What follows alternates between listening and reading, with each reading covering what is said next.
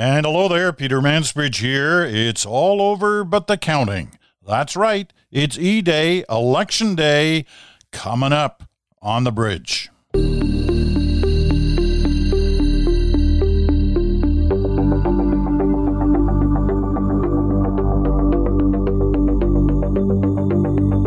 know, August 15th doesn't seem that long ago. In some ways, it feels like it was just yesterday. But that was August 15th. That's when all this started. Today's September 20th, and it's E-Day, it's Election Day, it's Voting Day. It's time for you to make that final decision if you haven't already. We're going to talk about some of the people who've already made their decision and when their vote might actually get counted. That's a little later. But first up, the insiders. The insiders have been great throughout this campaign, giving us a sense of what it's like to be on the inside in an election campaign. You know who they are. Kathleen Monk, who's worked with the NDP, Tim Powers, who's worked with the Conservatives, and Supriya Dwivedi, who has worked with the Liberals. They're all with us again, ready for their take on E-Day. So let's get at it. All right, then, Supriya's in Toronto. Tim and Kathleen are in Ottawa. Listen, I want to start this off with a sense of what this day or what the final couple of days are like. Because, in the movie version of elections, you have somebody going up, one of the people, like the kind of positions you guys have held. You going up to the candidate and sort of whispering in their ear, you're going to lose, so you better be ready for it. So you better think about what you're going to say or how you're going to act in this last day of campaigning. Does that really happen? Is that something that happens, Kathleen? I don't think it happens as dramatically on the last day. It's the last 3 days, right? Because you're going to have your lead speechwriter, and they're going to be crafting that election night speech for days, truthfully. And they will have already crafted likely not just 2 iterations of that speech, but 3. So there'll always be the clear win, the clear loss, and then the uncertain scenario. And so, you're starting to build towards different scenarios and what to tell the candidate for a number of days. That's based on polling. That's based on, truthfully, in this campaign, in election 44 in 2021, what people looked at what happened last week when Premier Jason Kenney came out and really made a dramatic shift in the campaign that did seem to stall a lot of O'Toole's momentum. And there was a surge, late last week and through the weekend, which may have stalled out Sunday for the Liberals. So you're getting a sense of where the campaign is going and thinking about what the scenarios are. I think if I was giving direction to somebody today, no matter what the campaign, I would definitely have that unclear scenario speech being written because from polling I've seen, there are about 62 seats that are really in that 5% range. And that's what makes this election so interesting. And with all those mail-in ballots, which I'm sure we'll talk about, and how the count is going to proceed over the next few days, the advice you're giving right now internally is one, of caution. Yeah. And the only thing I think I would add to that, Peter, is that in terms of what is a clear win or what's a clear loss, that's also a little bit fuzzy this time around too, right? Because arguably, if whomever forms government, if they're doing so with an increase in seat counts, that's arguably a win. But if it's the Liberals, a lot of us going into this, and I don't just mean Liberals, I mean like the chattering classes, politicos, people who watch this sort of thing, we're all sort of talking about a majority, right? And so does anything less than a majority then qualify as a loss? I would say no, because if you've increased your seat count and if you have a stronger minority mandate, then that's arguably still a win. And for the Conservatives, if you are still in opposition, but you've, edged up your seat count, is that not also a win? So I think that the goalposts have kind of somewhat shifted a little bit too. You think about Andrew Scheer last time around. He increases his votes, he increases his seats, yes, and he gets whacked. it's one and done for Andrew Scheer. And if I can just jump in on that, because that's the problem, right? There are winning campaigns. Then there's the other kind, the losing kind. But all that can't be confused with a good campaign versus a bad campaign. And a good campaign is when there's, good feeling among not only volunteers and voters and the leader and the leader's team. And Scheer did not have that last time. I would say he had a bit of a winning campaign. He didn't win ultimately, but he gained those 20 seats. He got the popular vote, but he had a bad campaign. And whereas, alternatively, Jagmeet Singh, who going into the last election, 2019, people thought he was going to be decimated. So him holding on to 24 seats, cutting his caucus in half was still seen as a good campaign. People liked him coming out of it. So it's very topsy-turvy about how people actually judge these campaigns, especially when looking back at them. Jim? But damn, could Andrew Scheer sell insurance, Peter? Oh, wait, he couldn't. That was also a problem, too. And the interesting, your point about Scheer that's interesting, too, and Kathleen's about campaigns. Within the Conservative Party, there's an ever-present campaign that says you should always be defeating Justin Trudeau. You've already heard before the ballots are cast tonight some framing that if Aaron O'Toole doesn't get a win, he's done because this was an election he could win. I don't ascribe to that theory, but certainly there are those in the Conservative Party who will view that as a must-do. As to your original question, there's already framing floating around today from the Conservatives talking about what ought to be said through different scenarios of the campaign. So in modern times, with all of the polling, with so much, we've seen this race, in detail play itself out through all of these polls over the last week. So the people in all these campaigns aren't stupid. They have their own polls. They have these other polls. Candidates see what's happening too. So they get prepared for everything. So as Kathleen said, the dramatic movie moment of saying, guess what, buddy, you blew it, doesn't really happen. And in the speeches, I like the sense from Kathleen because these speeches aren't whipped up in a couple of moments. There are days, if not weeks, spent on what should be said on election night. But I assume there really are these. As much as they may think they know what's going to happen, you never really know. So you got to be ready. So there really are like a series of potential speeches there, Tim. Yeah, Kathleen is bang on that. There are different scenarios. For example, this evening, I'd say there are three active scenarios that could play out that the Conservatives and the Liberals have to play for. The most obvious one, which seems to be the most likely one, is a Liberal minority. So both parties are preparing for that. The second greatest possibility probably is a Liberal majority, which the Liberals are hoping will happen. And the third, which is what the Conservatives hope will happen, is a Conservative minority. So there are probably speeches in those two camps that deal with all three of those things. And probably in Mr. Singh's camp, for the two minority possibilities, he has some language that he's working on as well. Yeah, and I'd expect there wouldn't be completely new speeches, right? There's just sections in the speech that are swapped out for others. Supriya, you mentioned earlier what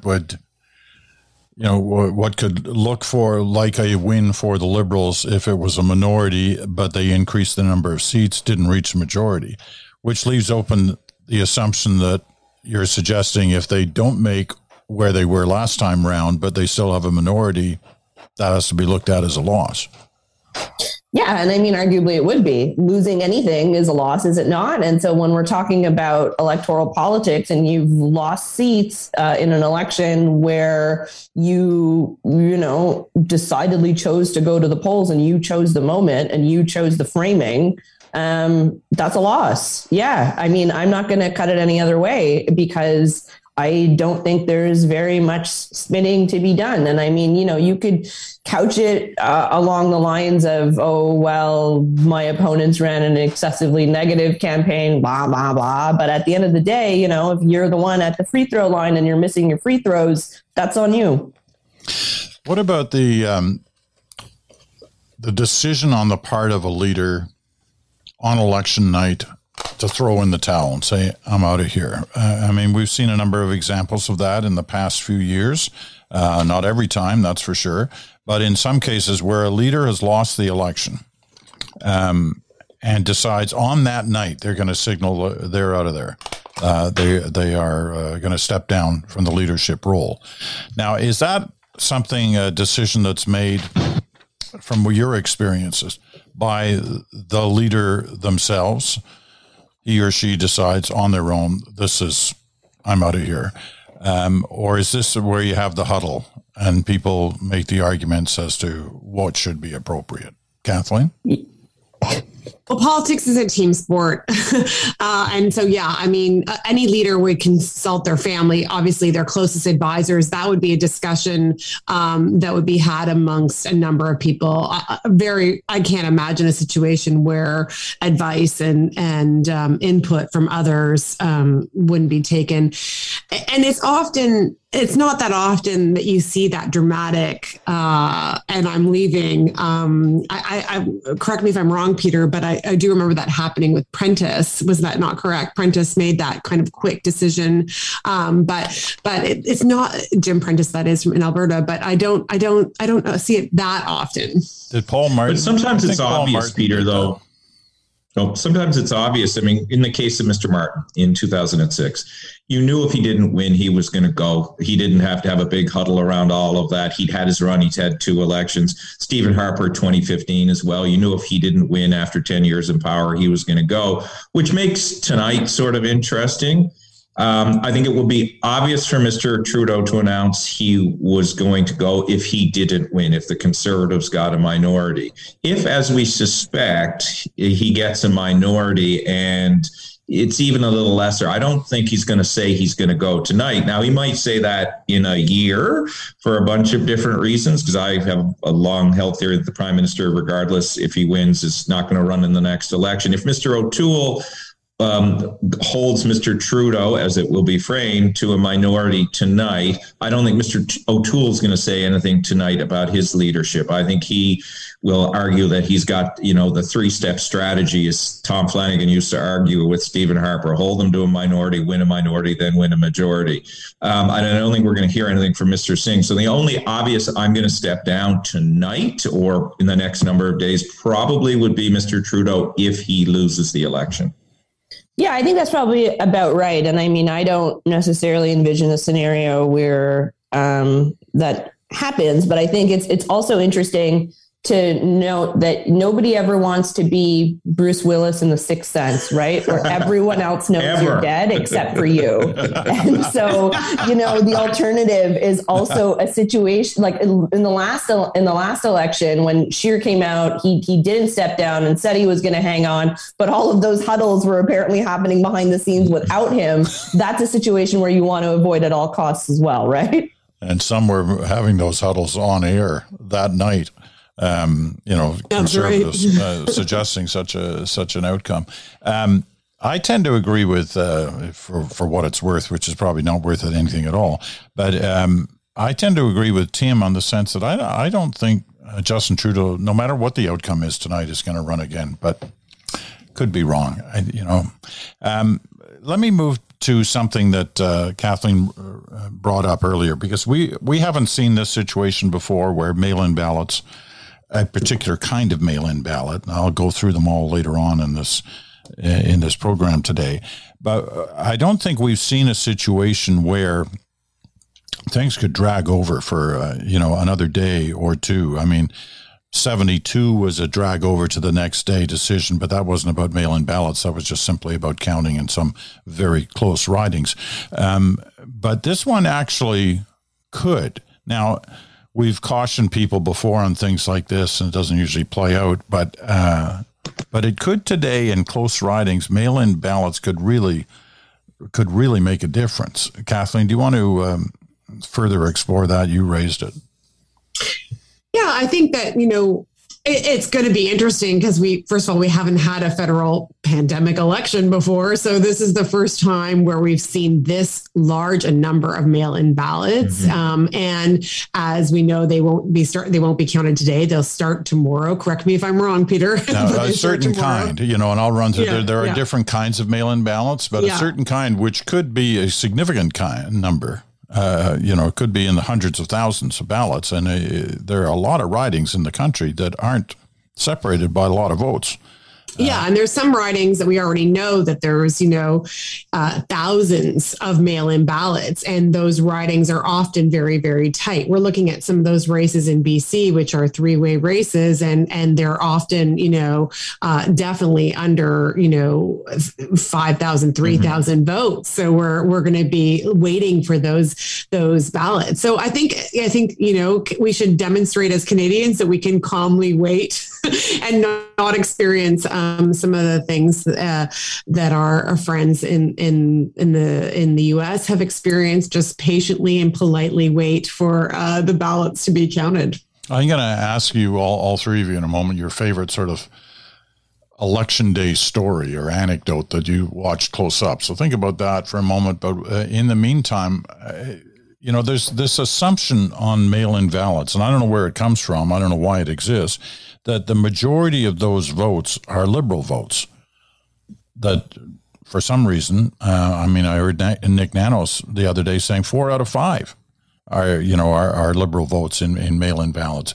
Where's that assumption come from? Why, does anybody have an answer to that? I don't know where it comes from. We've put out an Abacus poll yesterday, and there's some looking at a sense of people who voted already and asked them, those who mailed in, what they voted. And we certainly didn't score a 4 out of 5. So I was, in fact, almost even a Liberal Conservative in terms of mail-in. So I don't know where Nick got that in particular, because in modern tradition, I think Conservatives have, or the governing party has tended to do better in advance polls, and that would include some things like the mail-in ballot. I don't know if he's trying to extrapolate from the U.S. example, where it was assumed Democrats would do much better in this. So I don't know specifically where Nick got that information. What's interesting about the U.S. comparison is that led in the U.S. in the voting at the early stages of the Republicans being ahead in a lot of key areas, with the knowledge that the mail-in vote was still to come in. And as you say, it was expected to be heavily Democratic, but it also started off the chant of stop the voting. Or stop the vote count by the Republicans. So it would be interesting to see, not suggesting anybody's going to say stop the counting, but it'd be interesting to see if that same thing plays out, because it could lead a lot of commentators during the early part of the evening in, heading down a road that might be a dangerous road to go with certain assumptions. Supriya, any word on the mail-in vote?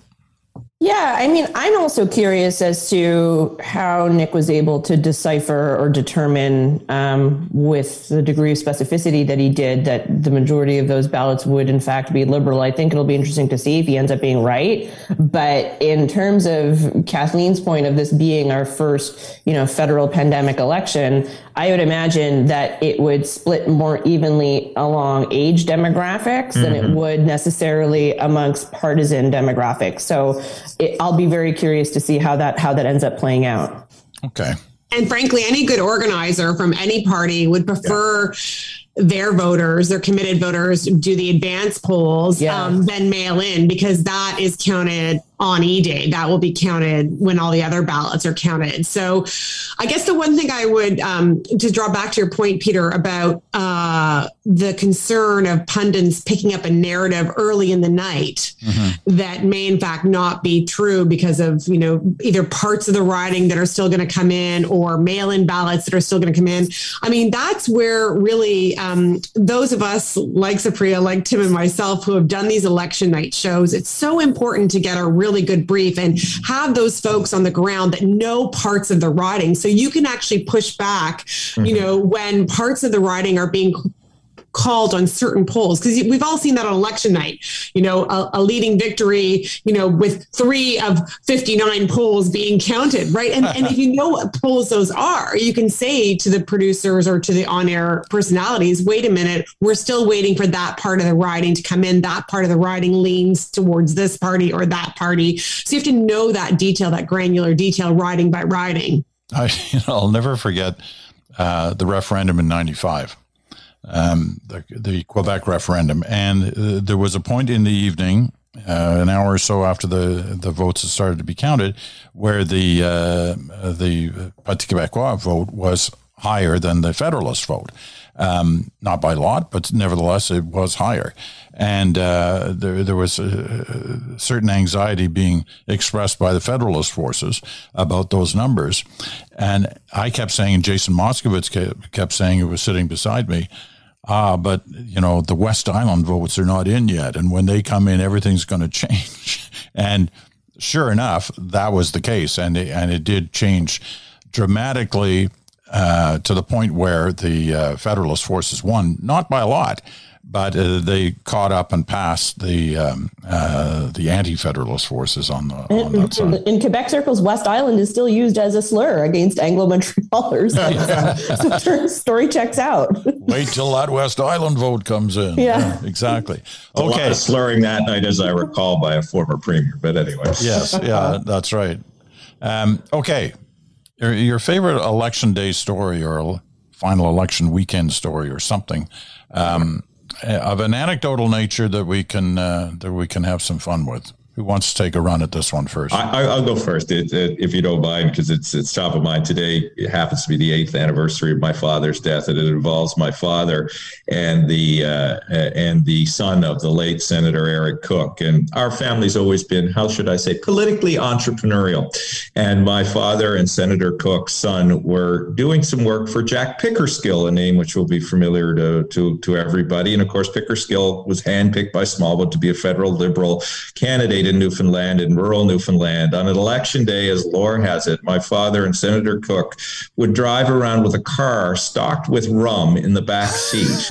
And if you voted for Jack, you either got a bottle or a swally, depending how effective you were at bringing others to the poll. I know that's a terrible thing to share in this day and age, and who would know that alcohol influenced Canadian politics? But so was the case many, many years ago. And I would dare venture to say, Peter, there's probably some other people today invoking similar, maybe they're driving around with cannabis, I don't know, or some other substance. But yeah, that's a classic election day story from Newfoundland. Booze in the boot, go out and vote. Swally. A swally is a swallow? A swally. It's about 2 ounces of rum. You have that, you'll do what you're told, and God knows what else.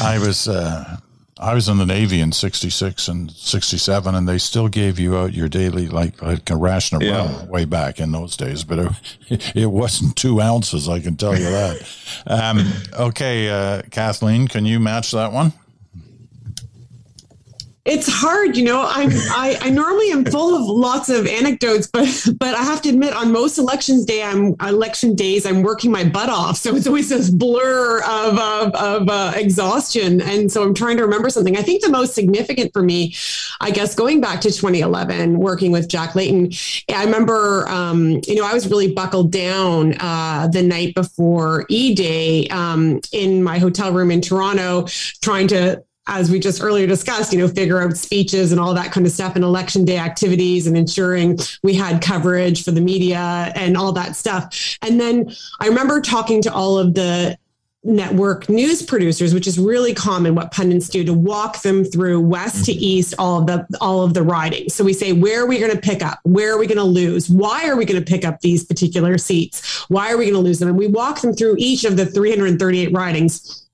At the time, it was less than that, of course, but what we would do today. But then the news broke in 2011 that Osama bin Laden was killed. Right. And I was sitting there going, you often get thrown curveballs on campaigns, and we were thrown quite a few in that 2011 election. But that one was something that was really hard for me to predict where it was going to go. And that shift was like, I don't know, because we were on a bit of a cresting momentum, and my stomach just sank. I remember that night going, how does this impact the campaign? I couldn't figure out how to calibrate what the impact would be. And in fact, it wasn't that much. I think if it had happened a few days earlier, perhaps it would have, the media narrative would have saturated more, but I don't know what it would have done to the campaign, but I just remember it was big breaking news. And I was like, I don't know how to handle this one piece. I love shot of rum would have fixed it all, Kathleen. Yeah, I should have had a drink, but I couldn't risk the hangover, Tim. I couldn't risk the I love the other part of what you said, which is the conversations with the senior network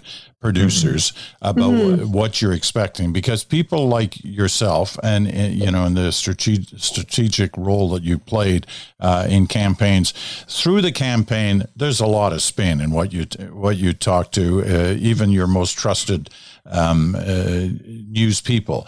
But by the night before, that's all gone, because you know, you're trying to help them. They're trying to be prepared to accurately reflect what's going on the next day, and all the parties do it, and they're all, you know, really you know, honest about their assessment of where things lay in terms of the lay of the land. Last quick point with you, Kathleen, before we move to Supriya, on that 2011 thing. Did you guys have any idea that you were going to do as well as you did, right? What was the final total? It was around 100, right? Just 101. 101. And no, I think I gave the CBC and CTV network producers a number that was closer to 60. I'm like, 60. Which would have been a hell of a lot. Really honest with you. Yep. Yeah. I mean, we were new. And it was that Quebec that, like, in terms of, I could name 12 ridings that I was sure of in Quebec, not 59, which is what I think we ended up eking out in the province. So it was just it was a wave, which we know happened in Quebec. But you are right, Peter, that, all of us as pundits and quote unquote insiders, we speak to producers every day and reporters and journalists, and we do try to spin them and make our case. But on that night before election, it is really, straight talk. And it's also a different level of producer, right? So you can be more frank sometimes. Each network would have their election network producers, a cabal of folks that work election after election. And they know the ridings, each corner of the ridings really in a detailed way too. So you really have that straight talk at that point. And yeah, I won't lie. I couldn't have named all the ridings we won in Quebec that night. Yeah, that's funny. That really is funny. Supriya. This is going to be a bit of a downer, but in terms of like an election memory, I mean, the 2012 Quebec election, I remember quite well, because there was a shooting, unfortunately, wherein, one man died, and it was very stressful. I was studying at the time I was in law school, and I had a bunch of friends that were on the Parti Québécois campaign. I was away for a wedding, and I was desperately just trying to get a hold of people. For an entire, 90 minutes, until I had heard that friends of mine who I knew were going to be at Parti Québécois HQ that night celebrating the victory, it was tough. And I mean, at the time, I was also a contributor regularly to CJAD, which is the, one Anglo kind of talk radio station in Montreal. And I know a bunch of us were like, well, bleep, did any of what we said during this campaign trail, did that contribute to this, arguably unstable person taking matters into their own hands? And I mean, that's where I think for myself, it was a real like introspection, reflection moment of like, oh, what I say actually matters and on the air. And it was like a sense of maybe we need to start tamping down some of the rhetoric, particularly on the, Anglo-Franco side as it comes to linguistic politics. And, at the time there was also the Charter of Values that was being debated, and it was a very intense moment in Quebec politics. But it was rough. And sorry, I realize that's kind of not the best memory, but I mean, that's what's one that certainly sticks out in my mind. That was a chilling night. It was a really chilling night. Yeah. And, no matter what happens tonight, there are going to be, nothing like that, God forbid, but there are going to be moments and areas to comment on that we can't even forecast at this point. We have no idea, but they may well deal with the kind of, issues that fall into that category of the kind of country we're living in, because nothing exposes the feelings of the country towards itself more than what happens on a national election night. And there will be surprises, in terms of how things unfold during the evening, how certain parties do or don't do. And they will lead towards that kind of commentary. And it's always best when when stuff comes out of the blue that you weren't prepared for, you didn't think it was going to be that way. It just, it encourages people to really, speak their mind and be thoughtful about the direction in which the country's going. So last quick point to each of you, what's your advice on how to watch this tonight? And I don't mean from who to cheer for sense, but in terms of how to watch an election night, what's the best way to do that, do you think? Drunk. And I've got some rum for you, Supriya, on its way. Okay, well, that's certainly one option. Anybody got another one? I would say don't watch it. I assume you're not asking like how to watch it in terms of TV, paper, radio, what? Although I do have opinions there, but I would say don't be shy about that. I mean, if you feel strongly that, the normal way for a lot of people is just turn their television on, watch those numbers at the bottom of the screen. I don't know. Well, I can tell you the worst place to watch it is if you're on a television set, as I've done for the last number of years, because, even though you're on the set and you're commenting on politics, it's really hard to get all the information you want to get at all times. So, you are texting constantly on your BlackBerry or phone or whatever, trying to get all that information in, but it's throwback to the past BlackBerry there. It's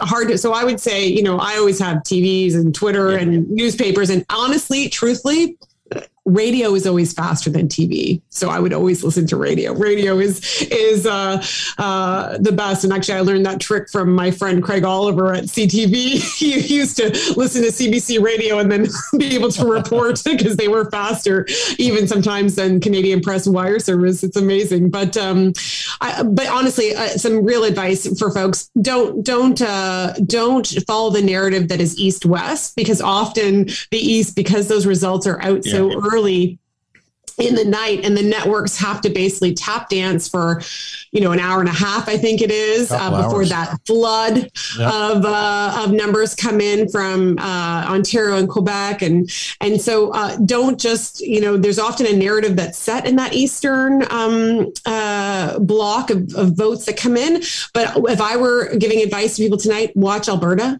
Is this the end of Fortress Alberta for the Conservatives? Do we see significant pickups from the Liberals and the Democrats in that province? That's going to be interesting to me. Obviously, watch for what the PPC is doing. I think that's, going to be fascinating. I don't think they're going to take a seat. I hope that this is just a park vote and people actually don't vote en masse for Maxime Bernier. And then I watch for the Greens, where they go. Do they actually get to hold two seats? Do they really just hold one? Is it back to the cult of Elizabeth May? Okay. Supriya? Yeah, I'd agree with all that. I would also say that in terms of some of the other close ridings that we are expecting, that is really where I'm going to be watching the PPC vote. I've mentioned this earlier, or I guess now last week, but there are quite a few PPC signs in my riding of Oakville. Mm-hmm. And it's interesting to me because this is obviously, a Weller, like a upper middle class neighborhood. And there's still very much that anger vote out there, or that protest vote that's out there. And I think we have to understand that whatever fallout may come on election night, there is indeed a gradation of PPC supporters. We shouldn't write them all off as these anti-vax protesters that are accosting healthcare workers and patients outside of hospitals. There is something very real and an undercurrent of anger that needs to be addressed. And to be honest, I'm not sure how we go about that, but I know that in ignoring it, it's only going to make the problem worse, right? It's kind of like letting an infection, like letting a wound go off and be infected. You need to cauterize the wound a lot quicker. I think particularly as we've seen in other jurisdictions, not just the US, but I would say India as well, Brazil as well, when some of these, authoritarian types or these undercurrents of anger, when they're out there in the population, you allow them to fester and really bad things end up happening. All right. Quick last word to you, Tim. Yeah, I'm taking Supriya's rum. Let me add some aperitifs to it. I think you watch it like a buffet table. Get some regional results. Listen to some regional coverage. Pay attention in Ontario, that 9:05. That's still important. And then, as you say, have a nap and then watch BC, because that's the way this is all probably going to go here. It's just really going to be fascinating to take all of this in tonight, because we could have our what would it be, fifth minority already of this 21st century, as opposed to three majorities. And we're going to have a hell of a lot more politics after that. Yeah. It's quite a century that it's turned out to be so far on minority situations. You're right, 5 out of 7 if tonight ends up as a minority as well. Listen, it has been fascinating. Tonight will be fascinating, and you guys have been fascinating throughout this campaign. I and the audience really appreciate your time, and I'm sure at some point, probably not in the too distant future, we'll get together again to talk about how all this is shaping up on the political landscape of the country. So thank you all. Thank you. All right, then, the Insiders. Back in a moment with today's fun fact on mail-in ballots. This is The Bridge with Peter Mansbridge.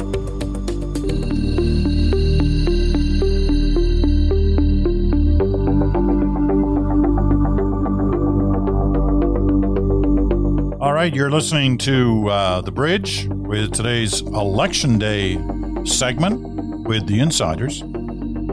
Time, though, before we leave, to remind you you're listening on Sirius XM, Channel 167, Canada Talks, or wherever your favorite podcast has been downloaded. Here's the story on mail-in ballots. We talked about it a number of times with the Insiders, and I want to make sure that you get the full facts on this. This is how votes are counted, and it's no different from other years, except for the extraordinary number of mail-in ballots that are expected. Remember, every vote in a federal election is counted by hand. Okay, there are no machines involved in Canada. On election night, all the votes cast that day, today, will be counted, and all advance polls will be counted. They will also count the special ballots mailed in from Canadians voting outside their riding. That's Canadians overseas in most cases, but also someone like a student in school in, say, Vancouver, but who lives in St. John's and votes there. These are easy to count because they all come directly to Ottawa. As of last Friday night, midnight last Friday, there were about 105,000 of those kind of ballots received, a relatively small number. What won't be counted at all tonight are special ballots from people voting from their own ridings. And as of Friday midnight, there were 706,627 of those received already. That was a huge number. So there won't be final tallies from any riding. Sorry, I had to cough there. The networks may find it very difficult to project winners in many ridings. For example, in the riding of Victoria, there were more than 12,000 special ballots sent out. The NDP won that riding in 2019 by just 2,400 votes over the Green candidate. In Yukon, there are 1,760 votes so far, as of midnight Friday, that won't be counted today, in a riding decided by just 72 votes in 2019. The riding in Quebec, 838 mail-ins so far, where the margin of victory last time was 215. And obviously, if the election is close in the seat count, we won't know who will form the government if a lot of seats are too close to call and a lot of mail-ins aren't yet counted. It's certainly possible that the results we see on tonight will be changed by the mail-ins. We just don't know if the mail-ins will break in the same proportion as regular votes or if one party has more mail-in voters than another. We talked about that a little bit on the Insiders. It takes a while to count the mail-ins because First Elections Canada has to make sure no one voted in person, also voted by mail. And then they have to guarantee the secrecy of the vote by separating an outer envelope with the voter's name from an inner envelope with no identification. Elections Canada says it will take about 3 hours to count 500 ballots in a riding. And so we should not expect any of these mail-in results until Tuesday afternoon at the earliest. That's Eastern time. And in ridings with thousands of these ballots, it could take a few days. So, buckle up your seatbelt. If this is going to be close, this could take a while. One final reminder. I've mentioned this a few times over the last couple of weeks, but this is the last week for this. As you know, 2 weeks from now, as you may know, 2 weeks from now, my new book, Off the Record, is coming out. It's a collection of stories, of anecdotes of my career, but they're put in such a way that they draw certain conclusions about the country, about journalism, and just kind of a sense of kind of where I'm coming from, what my past was, where and how I grew up. Now, a lot of you asked me to write a book like this over the last few years, so that's what I've done. It comes out October 5th. Simon & Schuster are publishing it. And right now on my website, thepetermansbridge.com, unfortunately you have to use that somebody had already taken petermansbridge.com, so I got thepetermansbridge.com. On my website, there's a little bit of a contest. If you pre-order now, you can get a special copy of the book on the pre-order, or you'll at least be put in a draw for a special copy of the book. All right? There will be 50 of those special copies made available for the draw. So you can pre-order at thepetermansbridge.com, or at least it gives you the link to pre-order with Simon & Schuster or Indigo. So don't be shy about that. All right. Tomorrow. I don't know what I'm going to do tomorrow. A lot depends on what the outcome is. I'm thinking of doing a special mini version of Good Talk with Chantel and Bruce to try and decipher what we know about the results. That'd be tomorrow. Wednesday will be Smoke, Mirrors, and the Truth. Thursday, it's your turn. So watch tonight. Give me your thoughts. Write your letters. I will use excerpts. Somebody wrote to me the other day and said, you always say excerpts. You don't get the P in there. Excerpts. There you go. That's it for this day. I'm Peter Mansbridge. This has been The Bridge with the Insiders today on E-Day. Get out there and vote if you haven't already. Thanks for listening so much, and we'll talk to you again in 24 hours.